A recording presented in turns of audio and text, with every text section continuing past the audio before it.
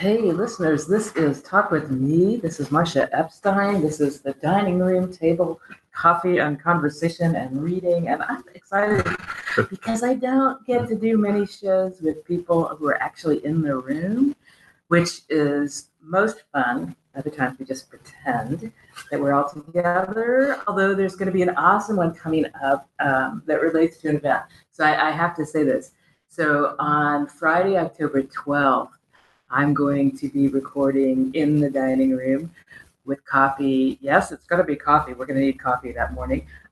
With Wolfgang Karstens and with Todd Cirillo and with Rod Plath, three amazing, powerful poets who are coming to Fountain Verse in Kansas City, which is this amazing 3-day poetry event. Fountain Verse, Casey Small Press Publishing. Okay, take it again. Casey's Small Press Poetry Fest. It's this wonderful set, amazing people coming from all across the country, as well as Wolfgang coming from Canada, from Alberta. All these cool things happen, readings, workshops related to poetry publishing, hanging out, getting to meet people, trading books, buying books.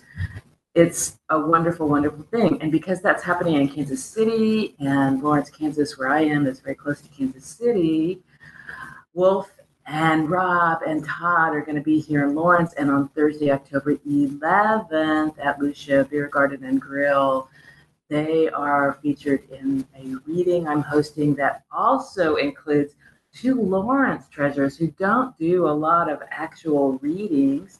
That would be Barry Barnes and Macy Webb. So I'm super excited about that. There are a whole bunch of things I'm really excited about. That is just one of them. And I want to turn to my guest. This whole thing of Talk With Me, this whole thing started at a hard time. I won't go into the sob story. And three people, Jay Walks, Daniel Smith, Kim Murphy, said, we need you in front of a mic. We need you to do this show. And I'm like, I don't know how to do that. And they're like, you're great doing interviews with us about your work. You're going to be fine. You'll learn to do it. And even though what they asked me to do isn't really what I do is I get these great times to talk with artists who create different kinds of art, sometimes many kinds of art. And we talk about the personal side of it as well. And this all started with an event after the podcast started, an event that we called Voice of Lawrence Poetry Slam. And that was in May of 2014. And my guest today was one of the people that I connected with at that time, part of Lawrence's Red Tail Collective of Poets. So I'm really excited. Garrett Tufte, we've known each other 4+ years, and lots of things have changed and growing and good things. Yeah. Welcome. Oh, this is thanks. Cool. It's been a long time since we've had a real conversation. This is true. Yeah, it's been a long while. So what do you want people to know as a little bit about you before we start the whole conversation? Or would you like to be a man of mystery? Well, I'd like them. Let's see, what would I like them to know? Whoops, not that. I'm partitioning things out here. Okay, here's the acceptable things. People who know about me, acceptable things, and then there's the wild cards. I'll probably go into the wild cards as well at some point. It's your nature. Yeah. Likely, it's already happening. I've been here on and off about 12, 14 years, something like that. I got a degree, creative writing in English at KU, and I've been doing performance poetry and artwork in general. It's been pretty wide array, a variety of different things since about 2011. So it's good 7 years or so that I've been more or less on the scene, so to speak. In the time since, I was on the, you mentioned Jay Watts and the Voice of Lawrence. I don't know if people remember, but I was on that station as well. You had a show, yeah. I had a show for a bit, and it was just a 1 hour of what I like to call extemporaneous verbal essays. It's basically running with whatever thoughts were going on in my head, and starting with roughly a thesis, and then going off on 1,000 different tangents, and then coming to a conclusion. So if someone would dig through Mixcloud.com / Lawrence Hits, they would probably find some of those shows that you did, because that's where the old shows are. Is that right? They got them on there? Well, I think I mean, if they were uploaded, that's where they would be now. Okay, because I have a few of them. I have a few of them in just MP3 format, just laying around. But I know I did a lot more than that. Yeah. I think it was a good 6 to 8 months or so at least. Ran for maybe even a year. Cool. But that was a lot of fun. I really enjoyed that. And I like being on the internet radios. Yes. Like this. I think it's pretty great. It gives us a voice. Yeah. You know, we can one way or the other we can get it out there. It doesn't require that much overhead. Right. You know. And I don't know if you have people breathing down your neck about what you're allowed to say and what you're not. Not on the internet. No. It's a good deal. It's a good deal. Yeah. And so, it's empowering and it's enjoyable. Yeah. Yeah. And I like to hear the sound of my own voice. So there's that. I mean, it's just, it's win-win everywhere. All those fronts. And one of the amazing things that you did for a while until they basically said, this isn't what we do here, piano playing at the Kansas State Capitol. Yes. Yeah. That's a fun story. That started, when did I start doing that? I think it was 2015, I want to say. And I started by just going in there, and I went into the Capitol, just noticed there was a piano on one of the floors. And I think I played a little bit before someone actually came up. I think I actually played twice before someone actually came up and said, "Hey, you can't just play it whenever. You have to put in a request." And then you say, "Wait, this is the people's house. I'm the people. It is my piano, dude." I haven't quite gotten to that just yet, but it got close. And I did actually. I was like, okay, let's go through the channels here. Let's go through the proper channels. I was like, in my mind, with the renegade lobbying that I was doing out there, it seemed like the way to pursue it in order to make inroads and connect with people, and at the same time say some things that don't normally get said, was to basically go in and kind of like push until there's a wall, And so that's what I did with the piano playing. That's what I did with the other things. And then when there's a wall thrown up, I'll say, all right, well, what's the proper channel in order to move further? And so in that case, I put in for the events, and I played every Friday for an hour around noon for the first, was it 2015 and 2016. And then 2016 started going, and I started getting into more lobbying as opposed to just piano playing. And I ended up giving a speech outside the grounds of the Capitol, and I spoke in a few other events. I interrupted a session or two of the state Congress. Yay! And it was shortly after that they canceled my piano playing. And by now I applied again back in 2017, beginning of 2017, that the session then, and I'm officially banned. Oh my God! Officially banned from playing piano at the Capitol. I haven't pushed for that so much, like you were saying, going in there and just playing on things like, this is the people's piano. How dare you try to take it? I'm holding that. I'm holding that in my pocket. Bail people out of jail. Just saying. Is that right? My funds are limited, but still. Okay. Keep that in mind. You're right there on first call list. Marcia, bust me out of the clink here. And when needed, I keep secrets about that. Although I think well, you're doing good work, I gotta say. If you got arrested for playing the piano in the state capitol, I think people need to know that, though. Yes, they would need to know that. They would need to know that. Although last time I asked my girlfriend about that. Hey, if there's anything to be arrested for, and you got to have one thing. How about that? Playing piano in the Capitol. And it's just like, no, there's no reason to be arrested. And I'm like, well, that's no fun. Oh, come on. This is good. Why not? Why not? Yeah. It's an act of civil disobedience and proper rebellion that we do need these days. Yes, we do. So I would honestly encourage others to go do that. Yeah. But I'm holding that card in my pocket until it's absolutely necessary, which it seems like every day it almost is. I know. Yeah.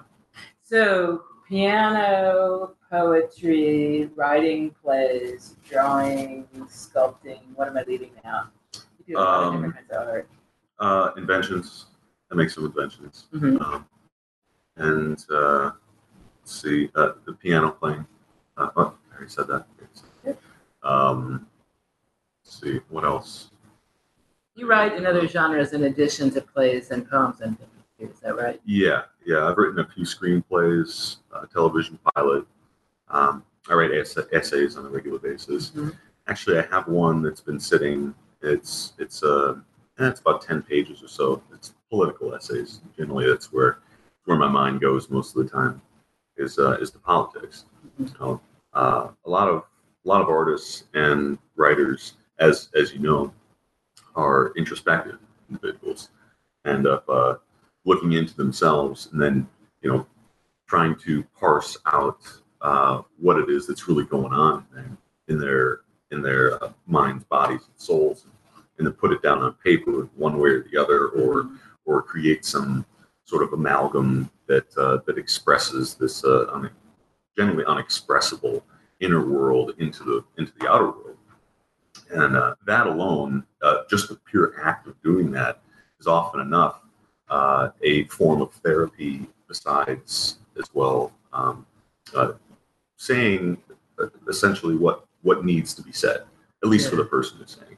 Well, and the thing about that kind of statement that you just made about the power to you personally of your art, that's what moved me from the way Talk With Me show started to focusing on artists and saying that it's at the intersection of art and mental health, because I had so many people and just like Brian O'Brien was one of many who said, this is what saved my life. Writing.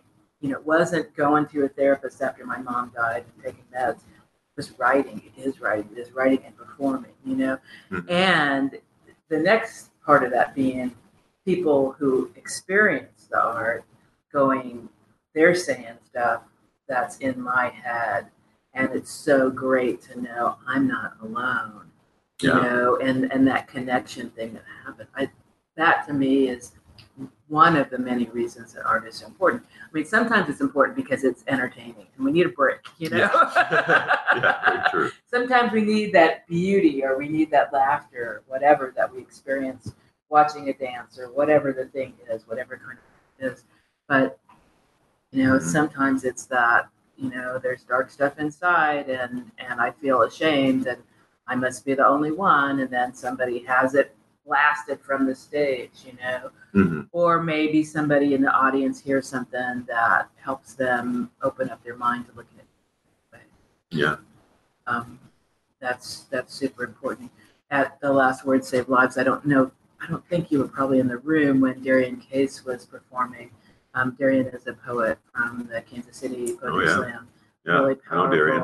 Okay, and he performed his poem, A Boy Called Bullet, that relates to police and what it's like as a young African American man to be stopped by police with that officer holding hand on gun and not knowing if one's life is going to be over in any second. And, it gives me chills just as I'm saying that. And sometimes people who didn't want to hear that need to hear that. Yes. Yeah. This is real life for African Americans. I remember a friend of mine recently said on her daughter is African American. My friend is white, and she gave her daughter for her 16th birthday this particular jean jacket that the daughter had really been longing for. And the jean jacket happens to have some pocket that's on the inside side of the jacket. And Amy had said, that might be a good place for your phone because you're not so likely to lose it. And she said her daughter looked at her and said, you know what happens to African American kids who put their hands inside the jackets. I'm not going to do that, Mom. It's like, oh my God. And she's right. Yeah. That's not a safe thing. Yeah. And so again, I think the way things are. Yeah, but art is a way that sometimes we pay attention, that we wouldn't want to hear it, but it snuck up on us, and then we can't let that go. It's like, that is what it's like. Yeah. Yeah. So different kinds of messages and different things. I remember the poem, a poem that you wrote for the first Words Save Lives in 2014, and it was really interesting. It's a poem I give as an example of how different ways of reading something, the different tone of voice and emphasis, the way that somebody might read something on the page may or may not be just like what the writer was creating. And this particular poem, I can't think of the name of it right now, but it's a poem that is kind of the story of having a friend who's suicidal. And you gave it to me in writing before I'd heard you read it. And I even read part of it on air as explaining about the Words Save Lives event coming up in 2014. And I read it with a certain way. And then I heard you read it, and it was a whole different thing. Because for me, it was in this tone of compassion for this person who's struggling. And so I read it with a lot of gentleness. And you presented a very real, true, and different side of what it might be for that friend, with anger. That you're putting me through this, that you're doing this shit again, and that you need to get it together, which is very real for people, families, friends of people who are struggling. Sometimes it gets to be too much and they don't know what to do, and sometimes anger is part of it. And so it's a beautiful thing to say it can be okay to have this reaction too, because it's real. Mm-hmm. But it was like, wow, we're reading the exact same words, but they sound totally different. And there it goes. Yeah, completely different interpretations. That can happen lots of times. Yeah. With poetry. Yeah. And one of the things I like to do with my writing is, and I've noticed in others as well, is that lay down the words and you arrange it in such a manner that it can be read in multiple ways, that there are multiple meanings involved here. There's an emotional factor that comes in that, to me, really kind of requires a reader or a speaker in order to affect that. Yeah. On its own, the words can provide concepts and bring to mind emotions, but it takes the observer to really affect those, to make them real, to make it happen. Now, when I was talking about that inner world, right, and the introspective nature of a lot of artists and poets, one of the things I've noticed over the years, and this gets back to a sense of politics and just in general the social world that we live in these days, is that I notice a lot of people. This goes out to that suicidal friend who was subject to that poem. I'm trying to figure out which one is it. Was it the Johnny Rises? Is it the one? It's the pep talk one, or was it the? It might perhaps be the kamikaze versus logical kamikaze. I think it probably is the John. Well, actually, I think it's probably the Johnny one. I wonder if I have. Okay. because I do have it right here. oh yeah, Read it. oh sure. I don't want to move because if I move the mic, Oh, I screw it up. No problem. You know how to scroll down a Yeah. map? Yeah. I assume the arrow keys work. When you get onto It's one of the things that really kills me about an iPad. There are no arrow keys. Let's see what happens. I'm going to send it to the side behind you. Okay. It's called Johnny Rises. I know what's got you down, Johnny. It ain't recent I see a kid like you take it this far. And I know what you've been doing, slugging it out for peanuts in an early grave. This world is hard. Ain't no denying that. If it was only for the hell. I seen you dragging that rope, that sled on your back, against the wind, uphill through the driving hail, 6 feet of snow and naked as a babe. End of the day, you can barely stand on your own feet, the weight of the thing you got on you, even if there comes an end. All the while, you got that rabble loitering around, gawking at you, saying all kinds of vile crap, how you're no good, no count, ungrateful loser. They's pissed at you, and they's pissed at the world. Most of all, they's pissed at themselves for huddling around in their warm coats and umbrellas, calling themselves your better, and hating you for proving them wrong. And this ain't no cakewalk, Johnny. It ain't going to quit anytime soon. It's never going to quit. You picked up that mantle and you're running with it, kid. You understand me? You like hearing that shit. Look what you're doing. I ain't ever going to quit till you get it ain't ever going to quit till you get to the top of that mountain and you can't hear them no more. I don't know what you're thinking. You're thinking there ain't no use in satisfying what can't be satisfied. There ain't no winning in a vacuum. That the struggling you're doing can't be for your lonesome because you're going to die and take nothing with you. But I'll tell you, Johnny, there's more than them rabble out there. There's other ones keeping peace for fear of them loudmouths. There's plenty of them out there you're fighting for, and if they ain't now, they'll be in your wake, running up through the path you cut.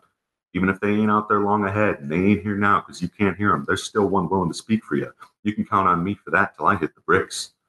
Don't you understand, kid? You got it in you, and you know what you're fighting for. And even if there's only one other tired soul, you still got more heart than all gawkers put together. Because, Johnny, listen to me now. This world matters. And if you got to take it on faith, take it on faith. And if you can't do that, if you need to know for yourself, as I've gauged by your efforts, trust me, kid, you keep your head up, your eyes straight, and even if you stagger by a step a year, you're going to reach that mountaintop. And when you get there, and you look down at all that preceded you, you're going to know what I'm talking about. Because you'll have done it. And you won't need faith no more. That's beautiful. Oh, thanks. So that's that pep talk. Yeah. Right there. But one of the things that that I've noticed especially is a lot of it, the introspective nature that we have can be altered by the external world. In our society these days. Thing is, it's gotten to the point where it seems to me so warped and twisted at the highest level systemically. You look at something like racial injustice, which has been going on for hundreds and hundreds of years, and it's ingrained in our country's history. And like that, and that's just one example of 1,000 other things that are still perpetuating. And I mean, you look at a president these days, and I'd rather not, thank you anyway. Yeah. Think of the idea as opposed to the actual person. Wouldn't necessarily recommend that, but he's a symptom of what the greater issue is at hand. Barack Obama said that. I love that. He said symptom. That. Yeah, did he he? did. He did. Yeah. There you go. Very recently. Yeah. Well, that's the thing. He enshrines a lot of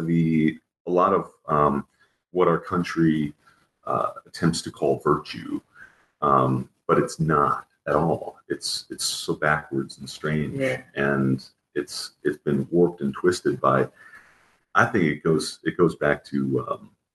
There's so many reasons for these sorts of things, but there is a prevailing systemic deception that is constantly being propagated upon the people of our country. Mm-hmm.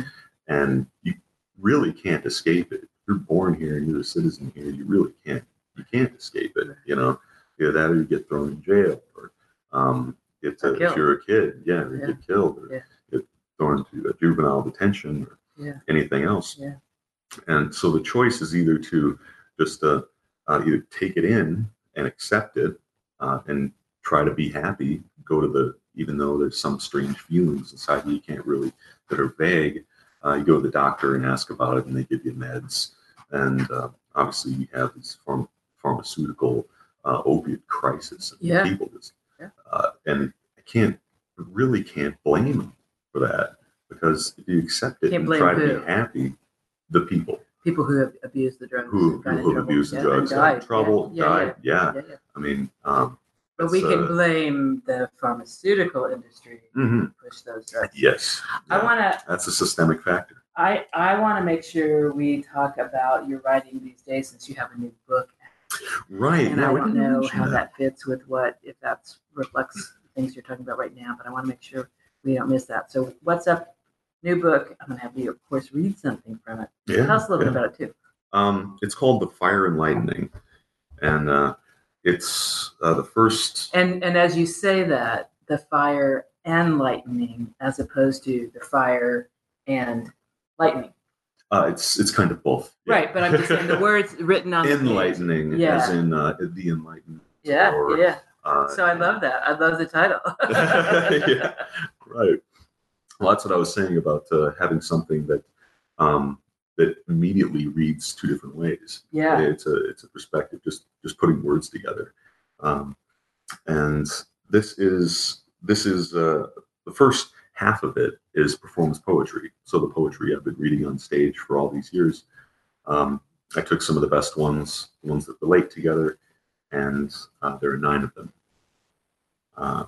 and the second half of it, you can call it the half.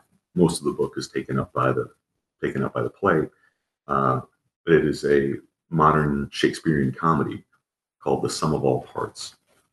It features 7 characters, a couple romantic subplots, a hero, villain, dance, bunch of crazy things happening at a riotous party, essentially, and it's this took the story of the play originally started when I was in college. So technically, this book has been in the works for 12 years, and the poetry is collected over the last 6. So it's been some while I've been working on this, and I'm quite happy to have it finished and put it out there in the world. Yeah. So how would people find this book to buy it? Because I'm a big fan of buy the book. Well, it's not in stores just yet. I'm waiting for one more edit and print of them before I put out in stores.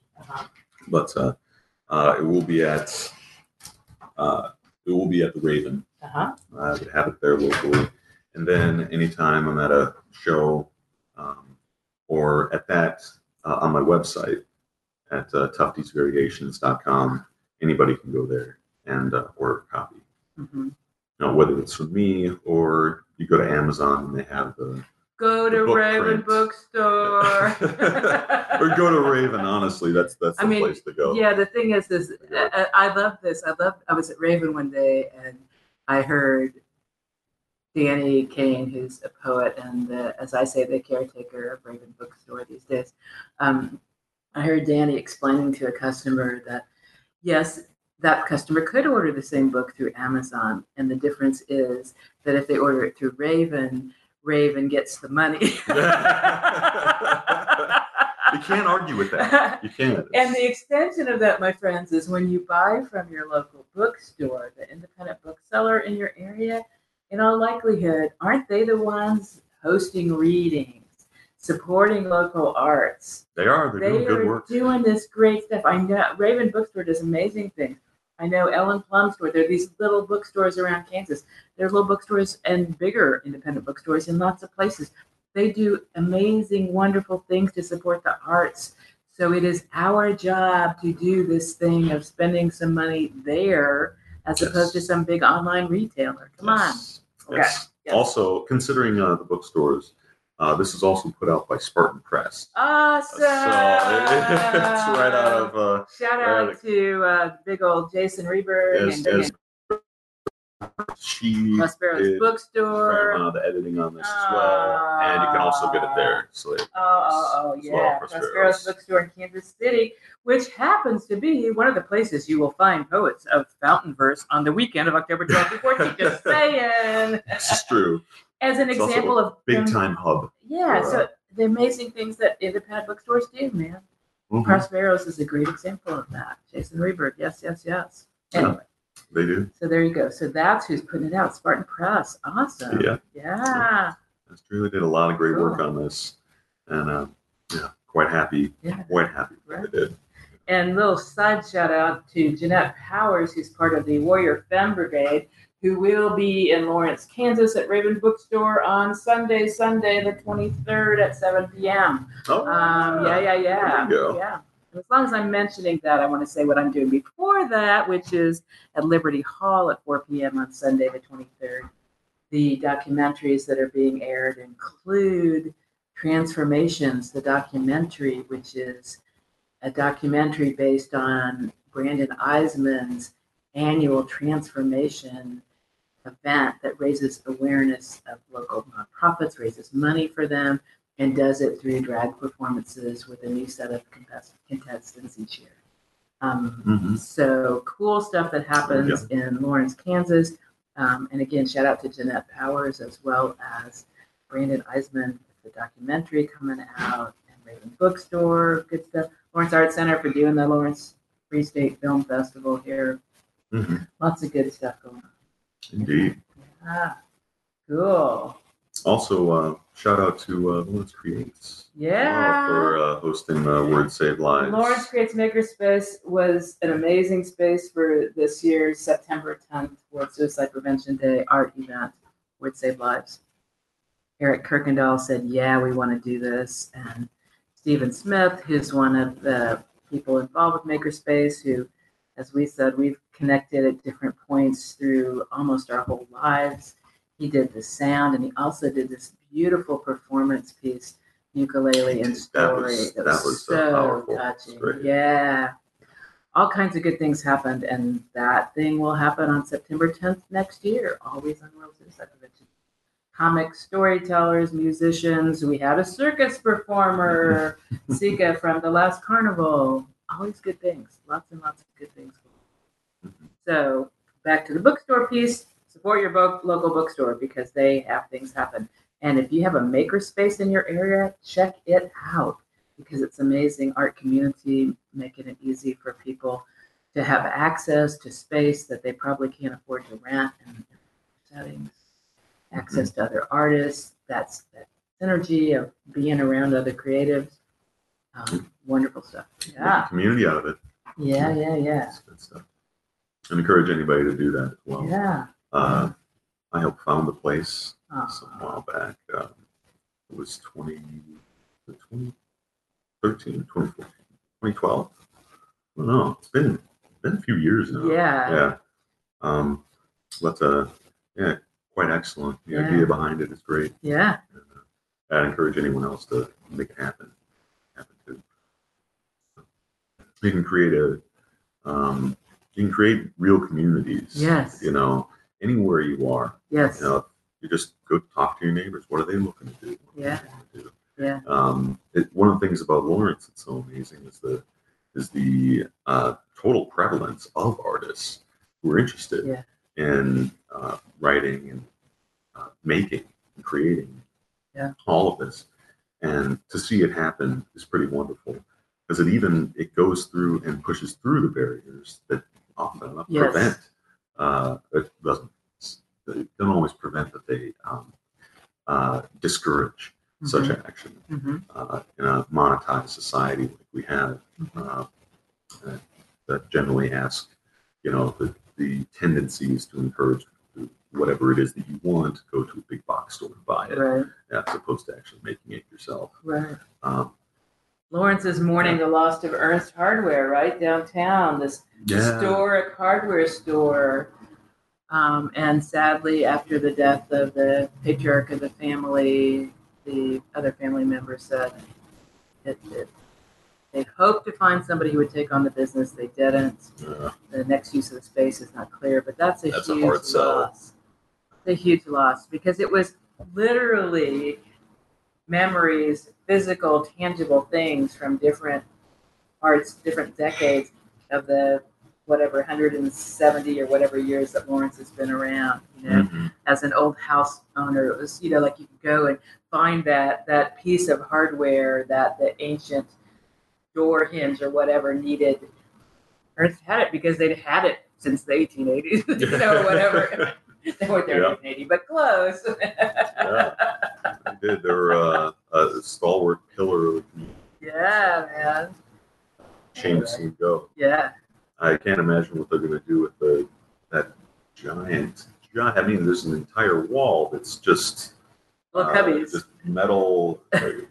I mean, yeah. One part of the wall, the entire building is just one giant metal cabinet. Yeah. Are they going to remove that? Who knows? Maybe it'll become some hipster joint of some kind or the other. So hopefully they'll honor that. Yeah.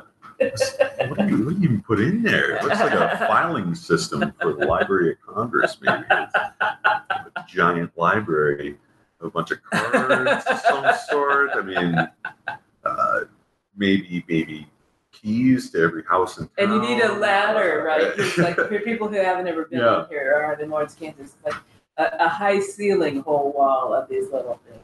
Yeah. So that's part of the deal. You can't just grab something out of there. You got to have this giant ladder too. So we kind of wandered away from your book. I'd like you to read something from this book that you're so happy to have into the world. Yeah, I'd love to. And by the way, whose art is on the front? That is mine. All right. I did the shout out to the artist. Well, they greatly appreciate it. And this is the some wall parts bit. This is the fire and lightning bit there. Let me see the layout of the book. Basically, yin and yang symbol. It could be. You might want to print it. Fire on one side, lightning. Like two directions. Actually, it's funny. That was kind of the plan to begin with. Yeah. In which case you'd have two one side, flip it over, and that one. Yeah. Well, we ended up running into once I got the proof of the forward facing on the one and then reverse on the other, and I looked at it and just saw how it looked from each side and actually held it in my hands and all that. It was just it didn't make any sense. It wasn't quite worth I guess doing. It was a thing that kind of makes sense because it's essentially two books. Yeah, it really is. They're connected in other ways. Yeah. But it looks much better. I think. Okay. And you've got advisors. You've got Okay, so what are you going to read for us? Oh, let's see. Well, we have a number of poems here. One of them I always like to read is a kind of very rhymey sort of poem that speaks to some of the topics we were just discussing. I may have read this on a previous show that we did. Maybe. That's okay. Is that okay? That is okay. And at that, I'm sure you've heard this before, and a few of the others. Hence, why it's a compilation of my previous work that I've spoke on stage and sort of things. It's just that if there are listeners out there who've heard me read before, they're going to hear it again. Sorry, guys. No, it's all good. It's never the same. It's a different time. Even just, I don't want to divert too much, but even the way you read Johnny Rising is different than the way my mind remembers you reading it the first time.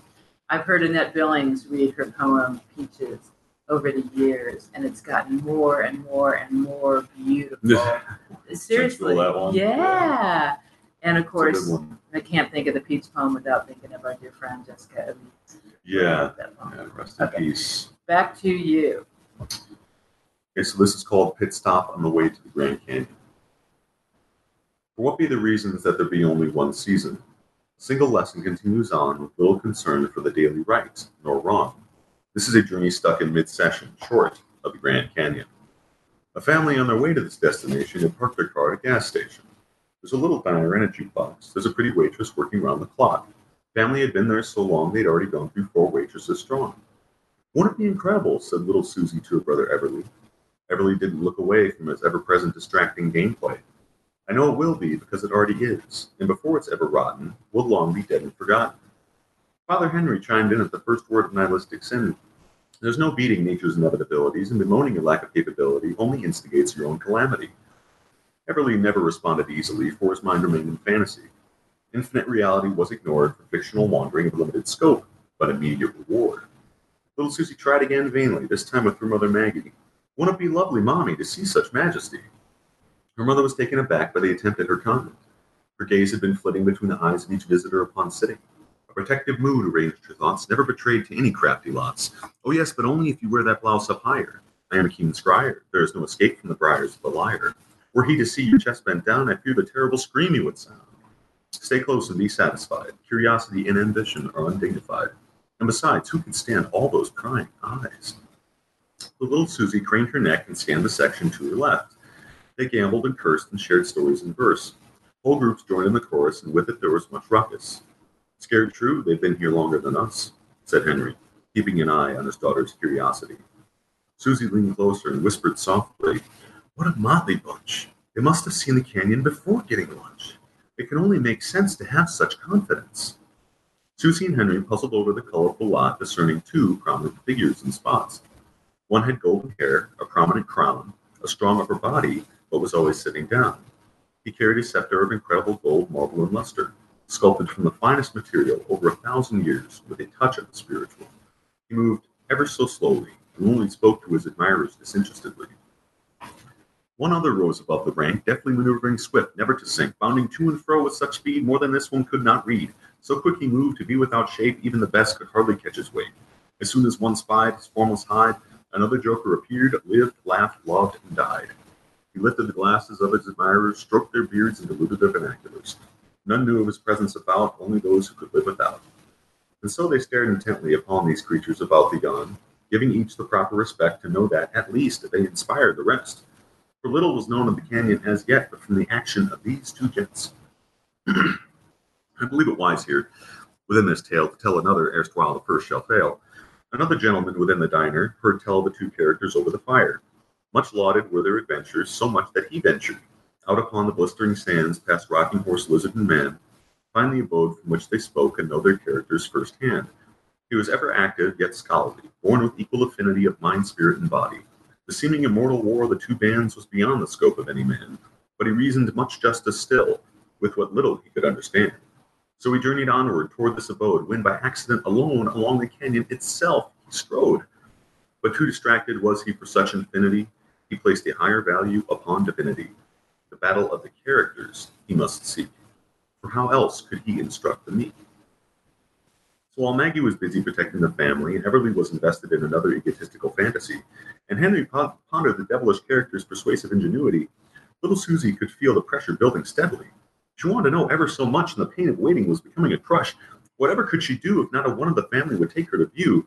The canyon was just over the hill, but this her pleading could not fulfill. She waved down her waitress, that wondrous woman coming with gifts, and asked for just a pinch. When she returned with some paper, little Susie was a ready creator. This time, with her favorite brown crayon, little Susie would draw the Grand Canyon. Awesome. Thanks. That's a fun little piece. Yeah. It's quite honestly unlike any of the other poems Well, yes. in the collection. Yeah. It's kind of an outlier amongst what I normally write about. Mm-hmm. But And the lyricality of it is totally different than other things. That it is. Yeah. Yeah. So it's very different, but nonetheless, I think it's poetry. Yeah. It reminds me of, did a show with a woman named Rena Espaillat, who's a woman from the Dominican Republic who's been in the States for a long time, and amazing poet and mentor of several generations of poets at this point, because she's on the big number side of aging. Anyway, she talked about being at a reading and reading some things in Spanish, reading some things in English. And a woman commented on how beautiful this Spanish poem was. And Rena asked her, so how did you learn Spanish? How is Spanish? And one said, oh, I don't speak any Spanish, but it was so beautiful to hear you read. Oh, yeah. And I reacted to that. Yeah. And there's a different sound to this poem than other things I've heard you read. It's fun, and it's kind of Dr. Seuss-ish in different ways, and it's delightful, even if one doesn't follow the whole story. But hearing that you read it, I got caught up in your voice and that stuff more than the words at different times. Cool. Well, that's one of the great things about poetry is that you don't have to exactly understand it in order to receive, something interesting from it. Subliminal message, buy the book. Yes, buy the book. You'll be supporting an artist. You'll be supporting an amazing small press. I mean, and when you buy it from the indie bookstores, whether it's Prospero's or Raven, then you're supporting independent booksellers as well. Yeah. All these wonderful reasons. Yeah, and you keep spend your money locally. Yeah. That's the way to go. It's how you build and work continued small businesses and small communities thriving. Yeah. Like we have here. Yeah. That reminds me that a lot of poetry can essentially be music. It's like what they called non-program music. There's a specific word they have for it. Sometimes they describe a lot of what Bach did as this form of music that is. It's not meant to signify anything. It's not meant as a word that points to something. It's not meant as music that's supposed to express a particular emotion, but it is for its own sake, and essentially that's it. Like they say, Bach's Toccata and Fugue is that in D minor, and it's essentially just it's the music for the sake of itself, and in that case, when you hear something like that and it's intended to be so, whether it's intended to be or not, whether it's music or poetry or any other art form, if there's you don't need to understand it in order to gain something from it. There are certain symbols, certainly in written poetry and the way we speak, that when I say a word, I say splendiferous or something, that anybody who hears that thinks a particular thing, or say something like, okay, table or door, all of a sudden there's a door or a table in your mind. But you say something nonsensical and what appears, what appears with the nonsense word. Labba-dee-dabba. What popped into your mind when I said that, Marsha? Was there anything there, or was it just? It just makes me laugh. Hey, there we go. Yeah, which is a very good thing in my world. So. Yeah. Well, that's even more direct access to imparting an emotional and what you could look at as meaning, or as some real communication that doesn't require a symbol that we all collectively understand and puts a particular image inside one's head. It doesn't need to be a particular image, just be is. Yeah. Oh. I'm feeling drawn to talking about the people that you became part of this Red Tail Collective, sort of a historical shout out. What would you like to say about that? I'd like to say that I was the group that we had at Red Tail Collective was a very tight group of poets, and we had shows twice a week for a couple of years, and then once a month for about a year after that.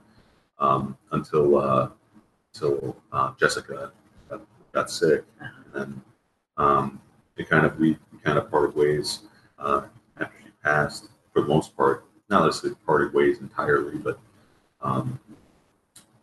it's been difficult to bring everybody back together after that. It was quite devastating loss.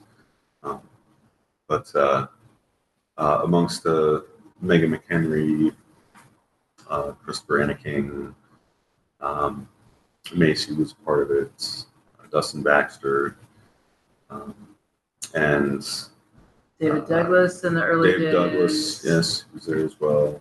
Matt Asbury was there for some Anna of it, not the early Mitchner. days. Anna Mitchner, yes, Yeah. Anna, yeah, she was a big part, and that was Forgetting somebody. So it's like yeah. Sorry, Erica for those who forget. Erica Hunter, yes, she was stalwart. And you know what happened to a bunch of those people? They had babies. Yeah, they all had kids. Yeah, they all had kids. Erica and Topher, new babies in their life in the past couple of years. Yeah, they all had babies, and somebody's so gonna have one. Woo! Do you know this? Megan and Ben are gonna welcome a new baby into the world in November. Oh yeah. Oh my God, I heard a rumor. It's true. I was like, no way. It's true. What? It's true. Yes. That's crazy. Yes. It's beautiful. Yes. Yes, I'm happy for her. That's wonderful. That's wonderful. Yeah. She's quite amazing. She's the godmother of poetry in this in Lawrence, spoken word and kind of the street poetry, you might say, here in town, at least as far as I know. I mean, obviously there was Sarah Glass, Misconception, right? She hosted at the Jazz House. Megan started that.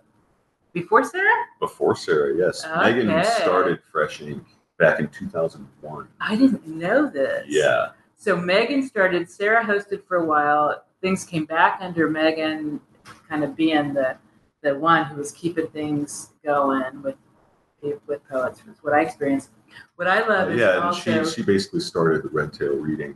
Yes, the Red Tail Collective, readings at Gaslight for a while. Yeah. And then I just need to give a shout out. Jim McCrary told me about this.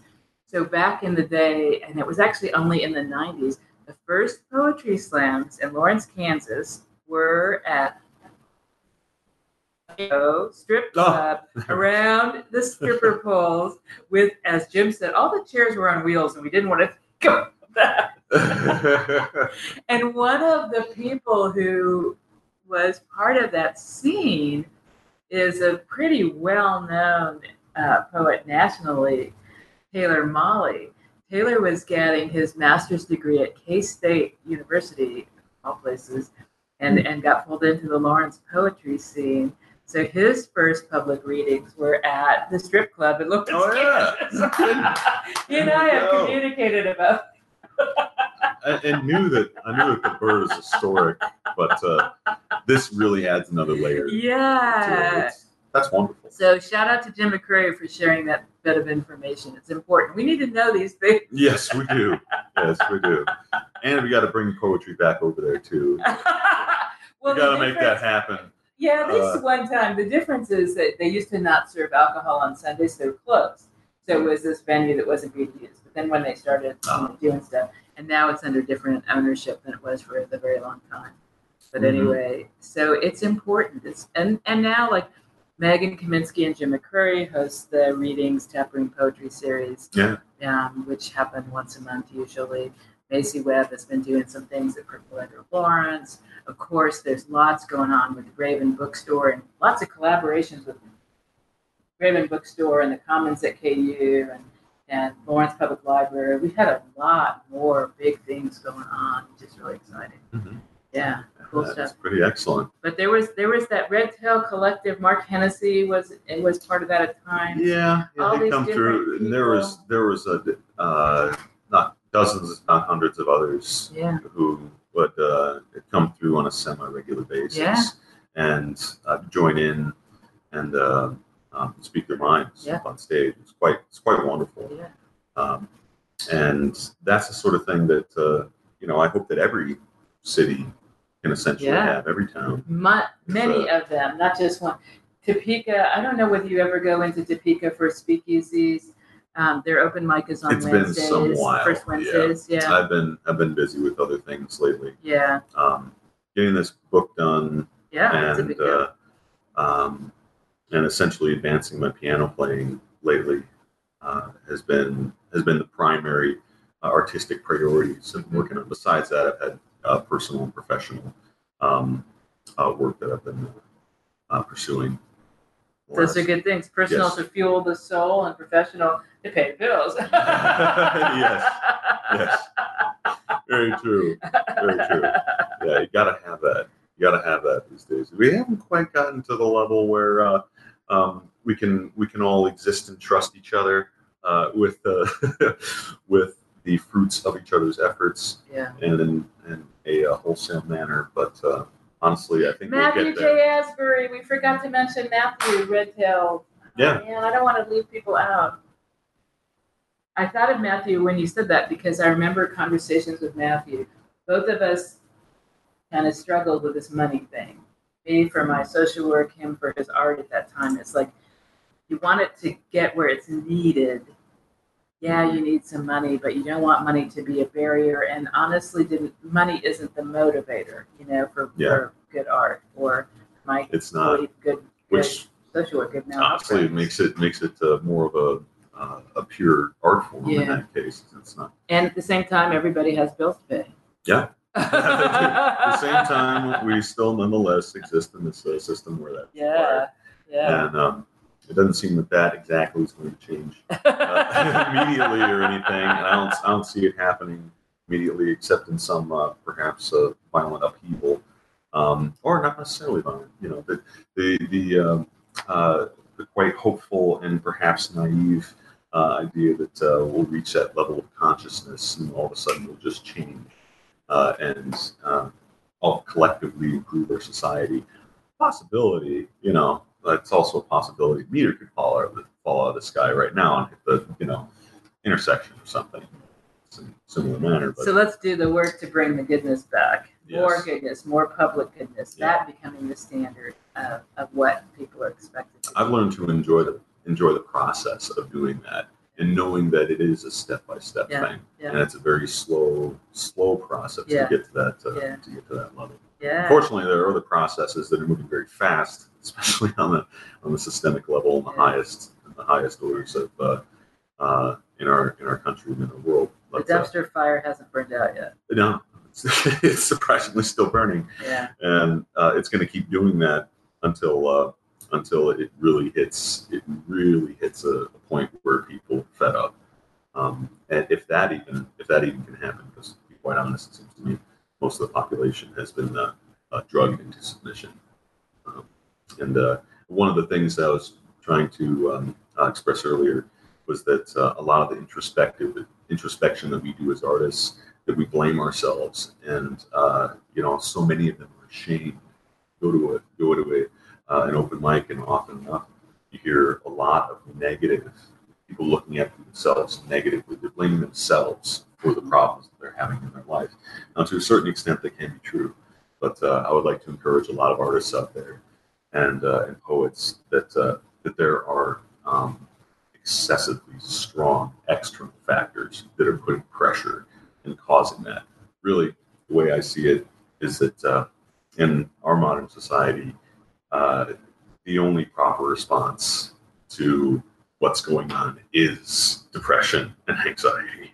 It really is. And if you're fortunate enough that that's not the case, then it's a bit more of an outlier than otherwise.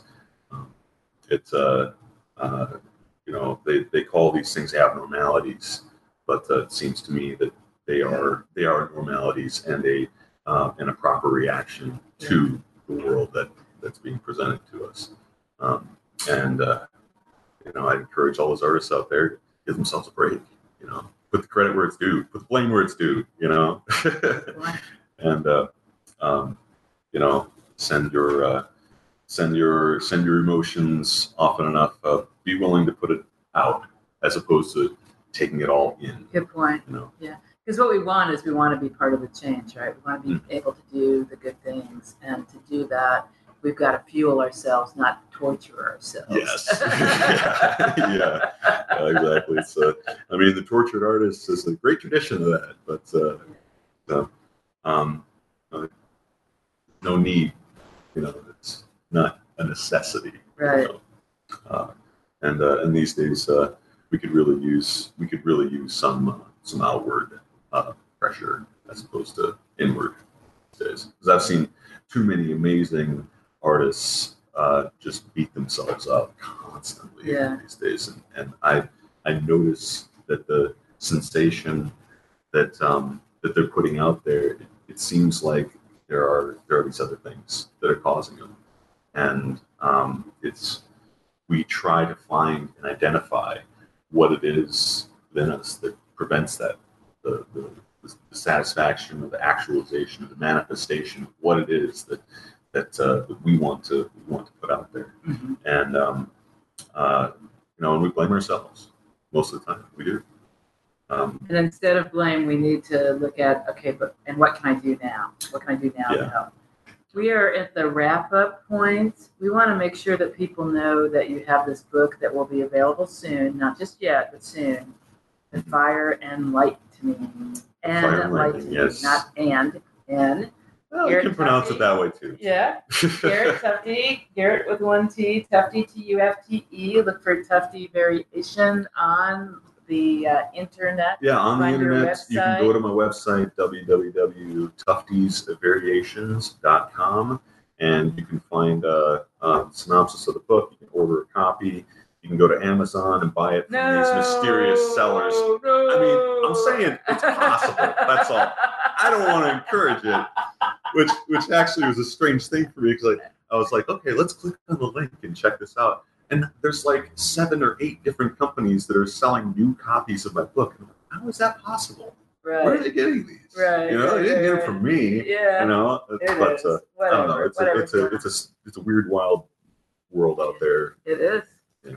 Virtual insanity. So get out into your community. Go to experience art, make art, share art, support local businesses, buy books, things that help the world be a better place. Do that goodness. Smile at somebody. Yeah. Feed your soul. Yeah. And somebody else's sometimes. That's right. Cook some. Yeah. Yes. So I want to thank Daniel Smith, who does the technology that lets people listen to these words. Thank you, Daniel. We're going on almost 5 years. We're going to hit 5 years on December 26th. 5 years. Yeah. Congratulations. Yeah. Thank you, Daniel. I'm happy for you. Thank you, Garrett Tufte. Thank you to all the poets and other artists who've been part of this show, but in particular, those artists who've been part of the Red Tail Collective. We're thinking about you today, including the beautiful Jessica Elise and her partner, Macy Webb. Yes. So long, listeners. Keep listening. More good stuff will be coming. And if you're in the Kansas City area, October 12th to 14th, Fountain Verse. Fountain Verse.